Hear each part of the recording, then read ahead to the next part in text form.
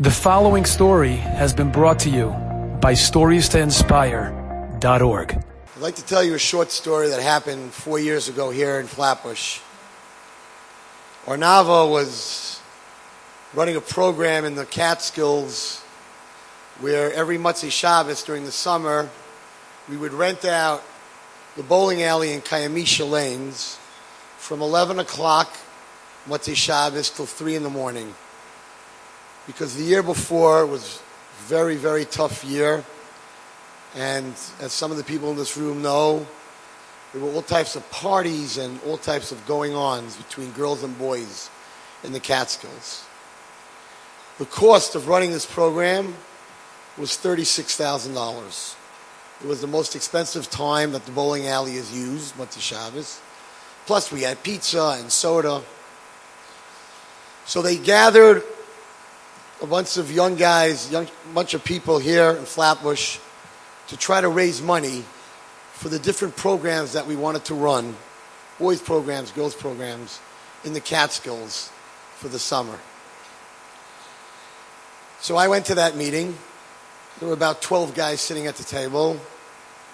And I got up and I said, we want to stop what happened last year. We want to give girls a healthy outlet every Motzei Shabbos. And one of the young men that was sitting there, Big Askin, said, so how much is this going to cost us? And I said, $36,000. And he said, $36,000? How many girls, Rabbi Wallace, can you tell me that you will definitely save with running this program? And I looked at him and I said, I really can't tell you for sure. He said, well, I'm a businessman and you want us to invest in your program. For sure. How many girls do you know you could save? And I said, 1. And he laughed. And he said, do you think that we are going to raise $36,000 to save one girl? And I said, if you knew the yichus of this girl, you would spend the $36,000. So he said, can you tell us who she is? I said, I don't know if I'm allowed to, but maybe I could get a heter because of all the other kids I'm going to save if you raise the $36,000. So I'm going to tell you. And all these guys leaned in. What family in Flatbush? Who's he going to tell us? Who's the girl? And I turned to this young man and I said, it's your daughter. And he turned white. And all the other guys just looked at him. And I said, just kidding.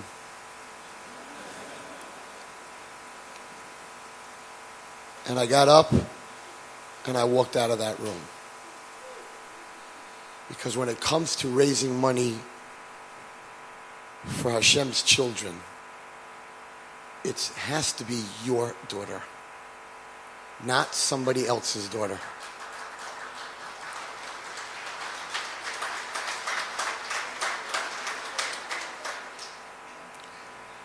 I was really very sick last week, as you can probably hear. There was no way that I could fly to LA, where I was supposed to be on a Eula Shabbaton. They have 150 girls, and I had made this up way before this dinner. And I tried every which way to get out of it. So I called Rabbi Lieberman, who's the rabbi, and I said to him on Thursday, I'm really, really sorry. I can't breathe. I'm coughing. I'm going to get on that plane. They're going to kick me off the plane right away. Just get a replacement. Get someone else to speak. And he said, Rabbi Wallerstein, we're talking about this for a very, very long time. You really have to come. I'm like, I'm really sick. And my wife is not able to travel with me, which means I'm going to be there alone, sit on a plane for 6 hours. I can't do it. But I'll tell you what, I'll go to the doctor knowing how strict my doctor is. And if he says I can come, I can definitely come. So I went to the doctor. I walked into his office. I coughed extra loud. I made believe I couldn't breathe. I said, there's no way you're letting me go on a plane, right? He goes, I don't know. Let's check out. Let's take a strep culture. Negative. Let's take a flu culture. Negative. Let's see if you have bronchitis or pneumonia. Negative. He says, listen, you have a sinus infection. You're going to suffer. Suffer here, suffer there. It's not going to make a difference. You could fly. I really didn't know what to do. And then I thought to myself, if this was my daughter's school, if my daughter was waiting for me to show up at a Shabbaton, or 150 of them were my daughters, would I show up or would I say, let somebody else talk? So I got on that plane and I went to Los Angeles, and it was an amazing Shabbaton. And I have to tell you that the Benos Yisrael are not just suffering in New York, but they're suffering just as much in LA. I think I slept for 3 hours. I sat with girls and watched them cry. I sat with girls and listened to their pain. And there was one girl who looked up at me and said, you are so not feeling well. Why are you here? And I told her, I said, because you are my daughter. And I would never let my own daughter down. And she looked at me and I said, honestly, that's a lie. And she was like, what? And I'm like, you're not my daughter. You're my sister. You're God's daughter. Much bigger than me. You're God's daughter. And I definitely wouldn't let my sister down, but I definitely wouldn't let God's daughters down. Ladies and gentlemen,